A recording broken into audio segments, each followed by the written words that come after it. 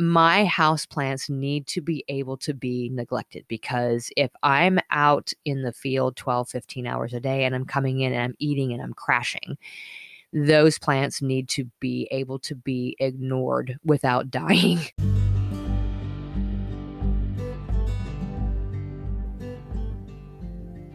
Hey, I'm Karen, and together with my husband, I spent over a decade researching and learning and building our small farm through lots of trial and error, successes and failures. I went back to school to get my degree in horticulture to help our farm business, and now I want to pass all that knowledge on to you. Because I firmly believe that self-reliance is empowering, and that everyone, whether you've got a 5-acre plot in the country, a half-acre lot in suburbia, or a windowless room in a downtown apartment, should just grow something. Hello, my gardening friends, and welcome back to the Just Grow Something podcast. It is the first Friday in May, and so this is the Can You Dig It episode, volume 2. I have a couple of interesting stories for you, and I have some really great questions to answer for you. But first, I would like to welcome our new listeners, especially those who are in some additional foreign countries outside of the U.S. Welcome to those listening in Argentina, Brazil, and Germany. So thank you and welcome. And, thank you to those of you who have been sharing this podcast. Hey, you've gone international. You've got some new people in here from outside the U.S. And while I don't speak Spanish or German, sadly, because my husband is actually Puerto Rican and is fluent in Spanish, and some of my family actually comes from Germany. I still have family in Germany, and yet I do not speak fluent German. I do understand some Spanish and I do understand some German, but I only know enough of those languages to be dangerous, and therefore this podcast will remain in English. So let's move on to a couple of stories that I found that I thought you might find interesting. One of them actually goes along with the episode that I did on mistakes in the garden. And I actually read this article almost immediately after posting that episode. I've been hanging on to it because, once again, it just shows that everybody makes mistakes in the garden. Me, you, and even so-called professionals. And the headline of that story says, "Lawn Care Goof Closes Kansas City Golf Course for a Month and Will Cost the County." So this is an article out of the Kansas City Star that was posted on April 20th of 2021. And it's talking about Jackson County, Missouri, which is a little ways further north of where I am, and their 18-hole Fred Arbanis golf course. And unfortunately, the golf course was closed from April 5th through May 3rd, so it will have just reopened as you're listening to this, because they had to sort of do a partial greens restoration. Now, they had done some renovation on the county's par 3 course last year. Unfortunately, this one was not planned because apparently someone misapplied lawn chemicals last fall, and it killed the grass on 95% of the greens at the course. Yipes. Now, I'm not a golfer. I have golfers in my family. I have been golfing upon occasion, and so I understand how important the greens are. I also had an instructor in college who was very much a turf grass person, and so golf courses were sort of his thing. So I understand the maintenance that's involved in greens and what it takes to keep those greens looking pristine. And this is a major boo-boo. They were closed all month. The county was basically out more than $100,000 between not being able to collect about $85,000 in greens fees, but then also the expense of having to purchase sod. And because they had just done that renovation last year, the county's own sod farm was basically depleted. So they had to basically have sod hauled in from a company in Colorado in order to be able to repair the greens in time for them to at least be able to get a portion of the season in. So they basically requested an emergency purchase. That was in March after they figured out, that the excessive application had killed as much of the grass as it had. The new sod was estimated at a cost of a little over $27,000. And then they had to contract with a company to help with the preparation and the installation. That was another $8,000. And then, of course, they didn't have the greens fees that they were collecting. The unfortunate part of this is the greens fees and the other revenue that comes from this golf course is actually that parks department's largest generator of revenue. So it was going to affect other programs within the parks department if they couldn't get this taken care of rather quickly. I mean, either way, it was going to affect it. But that was sort of their justification for this emergency purchase order in order to be able to fix their greens. And so they were basically just warning all of the golfers, like, look, yes, we're closed for a month. We welcome you back with open arms. However, please take into consideration when you come back that this sod was cut while it was dormant. And so the appearance of the new greens isn't going to exactly be up to par. It still has to have a chance to get established. So please give us some slack, or cut us some slack when you come out. So I found that rather interesting and very poignant, considering the episode that we had just done on making mistakes in the garden. Like flip-flopping the level of nutrients that you put into your broccoli plants. So that's that story. The next story I found interesting had to do with how the pandemic has changed the houseplant industry.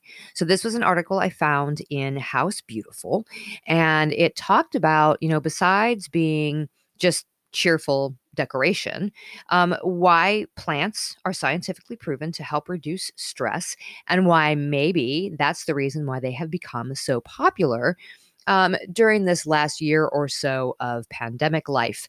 And they're talking in there about a one-time personal plant shopper, which, how do I get that job? That's really cool. Who opened her own website. It was called Partly Sunny Projects. She's in Southern California. And she did that just weeks into the pandemic. And so she really didn't have very high hopes for it. She just figured people wouldn't have the expendable income at that point, because if you remember, we were scrambling to find groceries and hand sanitizer and toilet paper. But she was wrong. Almost immediately after she opened, she was flooded with orders. In fact, she shipped out 1,200 orders in June of 2020 alone. And she figures that over the last year, she has sent out more than 70,000 houseplants. Okay, so let's think about this for a second, though. I mean, we've talked before about the benefits of having houseplants, right? And not only is it about the air filtration, but we talked about green spaces and the benefits to having green spaces, both mentally and physically. That translates into your home. So in this time when people were having to spend so much more time indoors, it only makes sense that having or discovering keeping houseplants would be something that would fall in line with that. This woman, her name is, let me find that. Her name is Sonia de Trinidad. She actually, in addition to having this company, she also has a plant-focused TikTok account, which, okay, I'm not on TikTok. I am not a TikToker. I'm not that creative. I've watched, I used to actually have a TikTok and would watch these videos, and I immediately recognized exactly how deep of a rabbit hole I could go through when so those videos lead from one to the next to the next. So I said, and I got rid of it. But I do see how fun it could be. And so but I'm just not creative enough to have my own TikTok account. So she does. She's got over 285,000 followers. And it's all about the plants. And she gets all these thank you notes from people, about thank you for sharing your videos, and you've changed my life. And I found something that helps me with anxiety.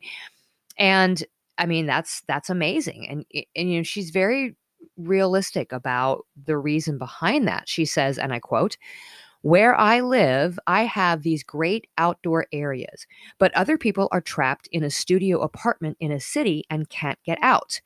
They want to see a tree. I think that it gave an opportunity to people that didn't have a chance to slow down and really embrace the space that they live in. End quote. I mean, and that's part of it. People were forced to spend more time at home. They had to find hobbies that were different from what they were used to. It wasn't, hey, I'm going to go home and I'm going to change over real quick and then I'm going to run out and have drinks with my friends. And then, on the weekend, I'm going to be out doing this adventure and going to this place and everything else. No, you were sitting at home and you were twiddling your thumbs. And I'm sorry, there's only so much YouTube or Hulu or Netflix or whatever that you can watch. So, she pointed out that houseplants can be like an addictive hobby. I mean, it's a healthy one, but she says, quote, you buy one and then you see the leaves of another one and you see the color and shapes of another one and you buy another one, end quote.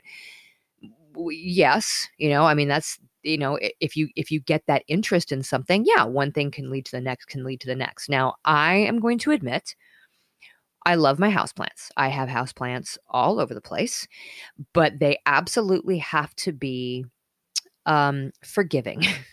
So since probably 9 months out of the year, maybe 8 months out of the year, I spend the majority of my time outside, right, in our market gardens.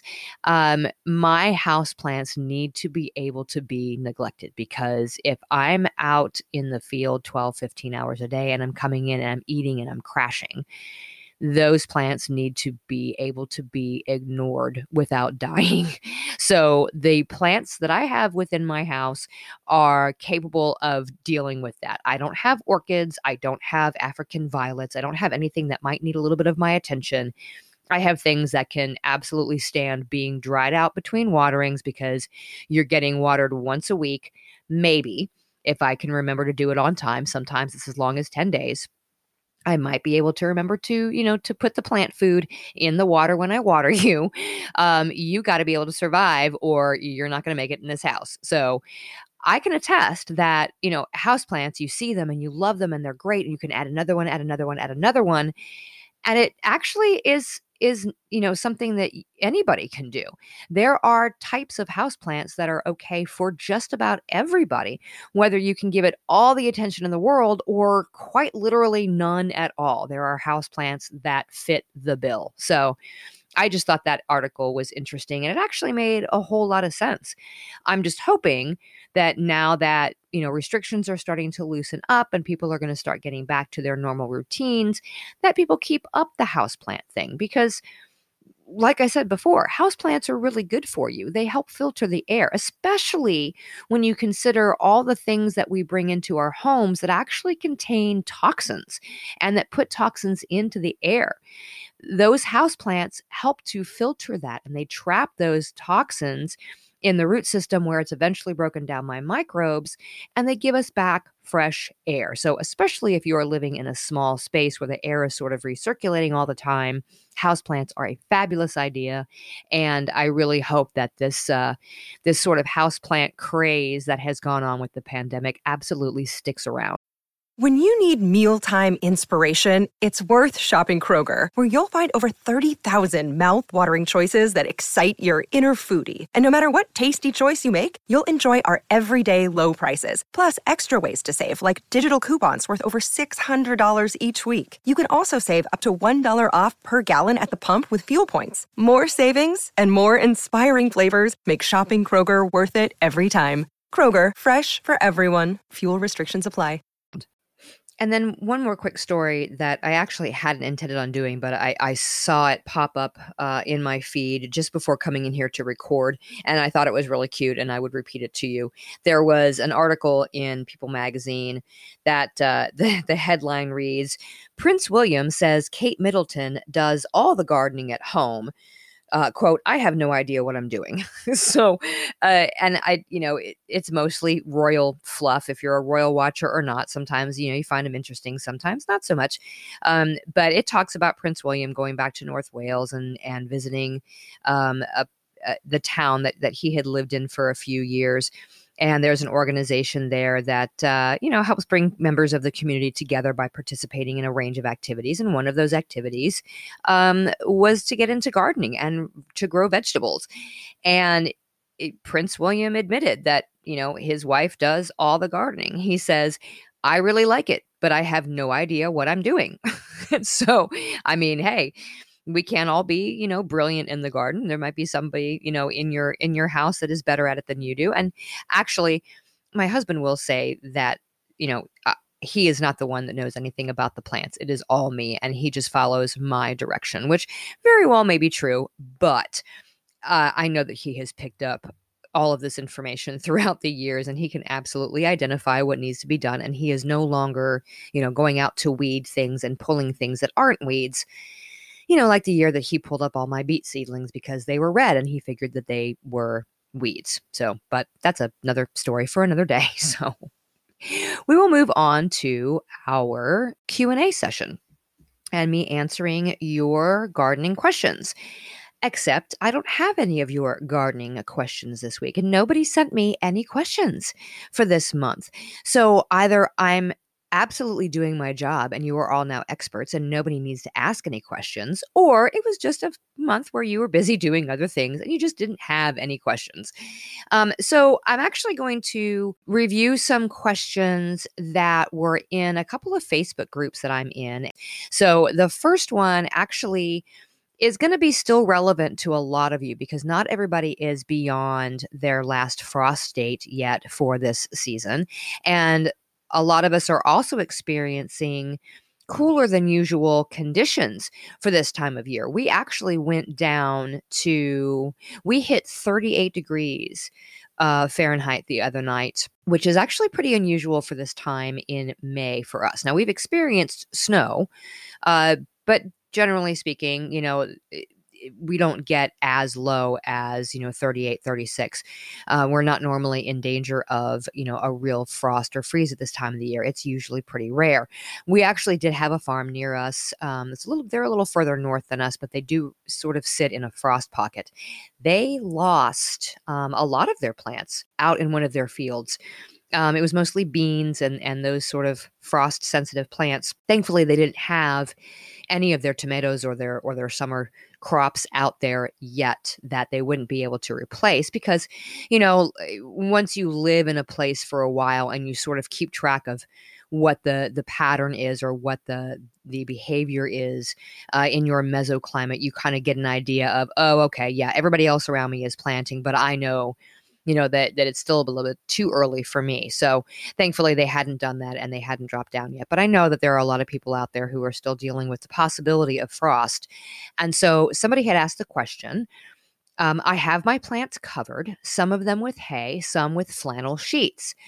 I'm wondering if it's okay to leave them covered. Also, now the sheets are wet. So is this going to hurt my plants when the sheets freeze? So this question was actually asked in the context of a 3-day period or so where we were getting down to frost temperature 3 nights in a row. And so, of course, it was the middle of the week and people have jobs that they have to go to and things that they have to leave. And so my response was, your real concern with this is the weight from the wet sheets. As water freezes, it releases heat to your plants. And so the wet sheets will actually help protect them from frost. But if you have them covering small plants, the weight may be enough to damage them. And so she was asking this question on, I want to say it was like a Tuesday afternoon. And so we had Wednesday and then Thursday during the day that we were concerned about temperatures. And I said, as far as leaving the covers on until Thursday, they really should get a chance to breathe a little during the day if possible. But if time precludes you from removing the sheets, then they should be able to handle it without major damage. In reality, the concern was if they were young plants, they were small plants, that weight would be way too much for those small plants to handle. And so they really did need to be taken off during the day. And they also needed a chance to breathe a little bit during the day. But I get it. Not everybody has the opportunity to be able to go out first thing in the morning and uncover their plants, or wait until it warms up when you have a really cold stretch, and then uncover them and then go back out and recover them again. Like if you have to leave the house to go to work or take kids to school or whatever, you may not be able to wait. So you have to sort of use your best judgment when it comes to whether or not it's okay to remove that cover, knowing that it's supposed to warm up above freezing, or if you just leave it and hope that it doesn't suffocate the plants. And honestly, it absolutely is a judgment call at that point. There is no right or wrong answer, because it really is going to depend on the circumstances within your yard and what's going on with your particular mesoclimate and the microclimate in and around those plants. So you just do the best that you can, and you go from there. So, but what I want to talk about a little bit is the idea behind using ice to protect those outdoor plants against those frosts. One, and this is actually something that commercial growers do on a large scale. They use water, they use ice essentially to help protect their plants. So, I mean, in case of frost, you can actually, absolutely cover plants with some sort of a thermal blanket in order to be able to protect them. But in this instance, obviously, the blanket got wet and it was starting to freeze. Additionally, if you've got really, really large areas, you can only use so much row cover or so many, frost blankets. And so you actually, and in some cases, I mean, you're going to have to put some sort of support underneath to avoid the plant from breaking. So growers on a large scale, and this works on a small scale too, will use watering sprinklers for frost protection out in their growing areas. And this will actually work for the home gardener as well.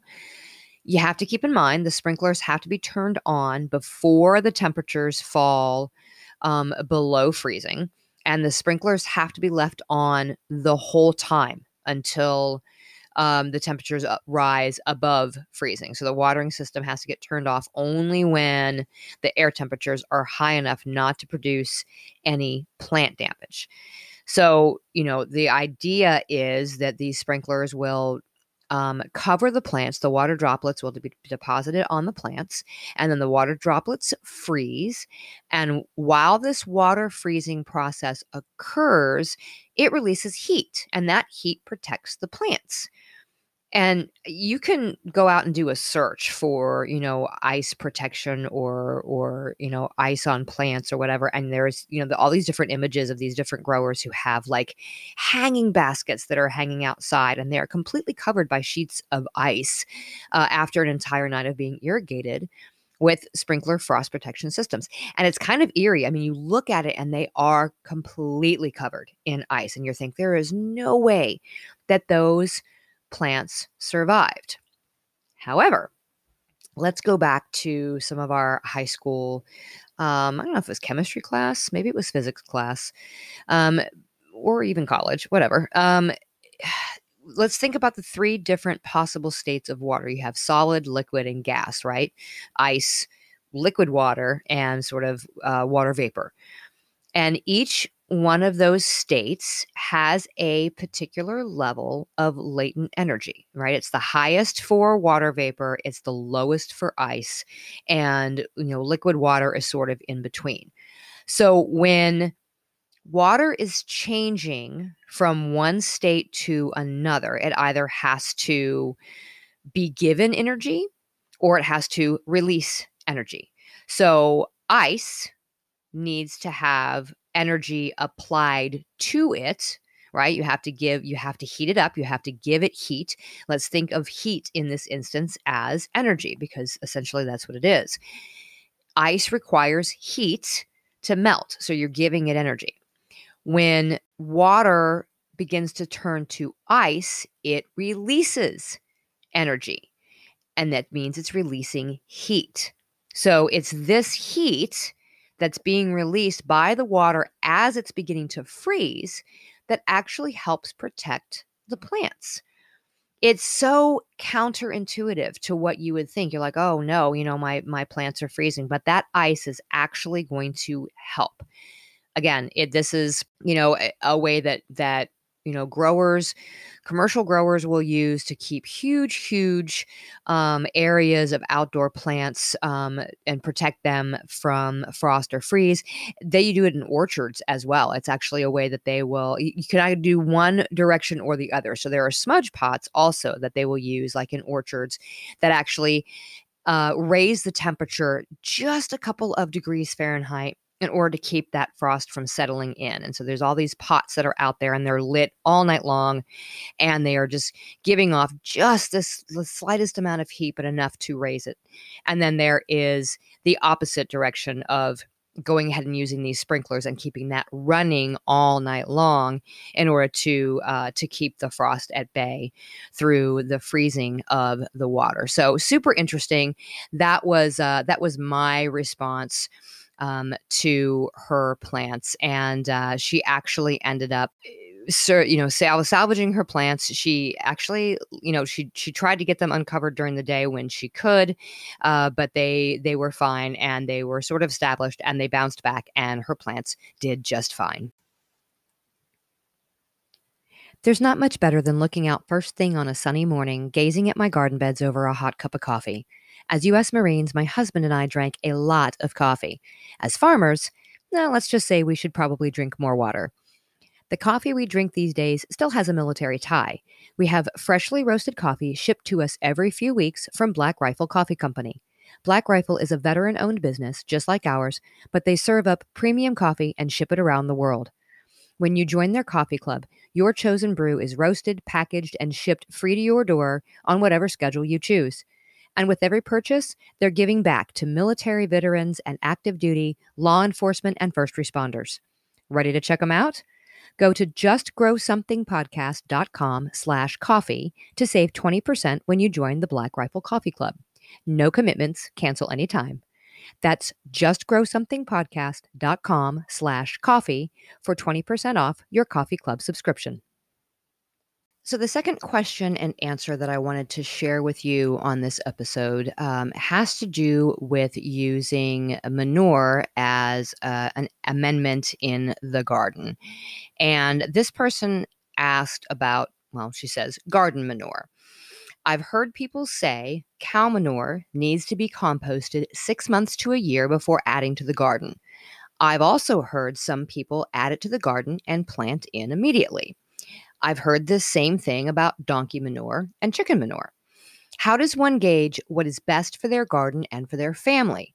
We need compost and manure for the new garden. We're willing to wait, to be patient, but we have options if we don't have to wait. What say you? And of course, there were several different people who jumped in here, and they made their comments and made their evaluations of the situation. And me being the scientifically minded person that I am, and probably the person who explains way more than they need to, I tried to give her the most amount of information that I could. So my response to this was, whether to compost or not is based on the carbon to nitrogen ratio. The less carbon, the higher the need to compost before use so you don't damage your plants. Rabbit manure is relatively cool and is fair game for using in the garden without composting first. It's a great nitrogen source and can be hot if you use too much of a concentration of fresh manure at once. Use it fresh sparingly or pile it on after it's sat for a month or two. Cow and horse are next down on the list of carbon to nitrogen ratio. It can be used right away if tilled in, but composting is recommended in order to reduce weed seed pressure. Goat, sheep, llama, and alpaca pellets have plenty of nitrogen and should be aged at least a month before use. The hottest manures come from omnivores. These are the chickens and the pigs. These absolutely need to be composted before use. And there's really not a whole lot that I can add to that. If you are somebody who lives in an area where you have access to manure, either from your neighbors or from somebody out in the county, it's a great amendment to add into your gardens. You just need to be careful when you are getting these things to find out how long the stuff has been sitting and what the source of it is. So if you've got neighbors who have cows or horses and they have a pile of manure. This happens a lot with horse manure in a lot of areas. They just kind of shovel out or muck out the stalls and they toss it into a pile and it just sort of sits there. And then they say, hey, I've got all this horse manure. Can somebody come please pick it up? Like I said, it can be used right away if you till it in really well and it's mixed with your soil. I honestly prefer to let it sit and compost for a little while just to reduce any possibility of weed seeds, because obviously horses, they're eating hay. Hay has seeds, the grass seeds, and you may end up having a lot of grasses popping up if you don't let it sit for a little bit. The same thing goes with the cow manure, but it's not going to damage your plants if you are, using it right away and you are tilling it in really, really well. And don't do more than 50% of your raised bed or your garden bed into manure, because that's not a good idea either. You want to make sure that you have that right ratio going on. Goat, sheep, llama, alpaca, they have a fairly high level of nitrogen. So even though they're in those pellets like you see for rabbit manure, they definitely are a little bit hotter. So you want to wait just a little bit longer before you use the goat, sheep, llama, or alpaca manure in your garden. Like I said, at least 30 days before use. Chicken manure and pig manure absolutely needs to be composted before you use it. It is hot, and that is because chickens and pigs are omnivores, and so the nitrogen level is going to be way higher in those manures. So that one you definitely want to compost. But rabbit manure, boy, if you can get your hands on some rabbit pellets and mix those into your garden soil, you are golden. It has got great level of nutrients. They're fair game for using right away. And some people that I know, use it all the time, and they just can't say enough about how well their gardens produce after they have added some rabbit manure to their garden beds. So those are the questions that I answered in a couple of Facebook groups in the last month. And if you have questions for me, please feel free to send it in. Either shoot me an email to grow@justgrowsomethingpodcast.com, use the link in the show notes to leave me a voice message, or go to the website and submit the contact form there. I will very happily answer whatever questions that you have for me. And if I pull or answer your question, you will be in the running to win a Clyde's Garden Planner. It's a handy little tool, a good tool to have on hand to help you figure out when and how to plant the timing of your garden. So send me your questions. I look forward to answering them. In the meantime, go out and give a follow to our Instagram page, the Just Grow Something Podcast Instagram. You can see not only the images, the cover images and the information about these episodes, but all kinds of other fun things peppered in there. I've done a couple of IG videos. You get to see the update on what happened with those broccoli plants that I screwed up the fertilizer on. And all kinds of different stuff. So I appreciate you coming along and listening today. I would appreciate you downloading the episodes, subscribing to this podcast in your podcast app. That actually helps people find us. Share your favorite episodes with your friends and family who are gardeners, or even those who aren't. Maybe they'll get an interest in gardening. That would be kind of cool. So until next time, my gardening friends, keep on cultivating that dream garden, and I will talk to you again soon. You just finished another episode of the Just Grow Something podcast. I hope these episodes are helping you understand more about how to grow your own food and maybe growing an awareness of food issues in general. Just remember, no matter where you live or what you have, you can absolutely grow something.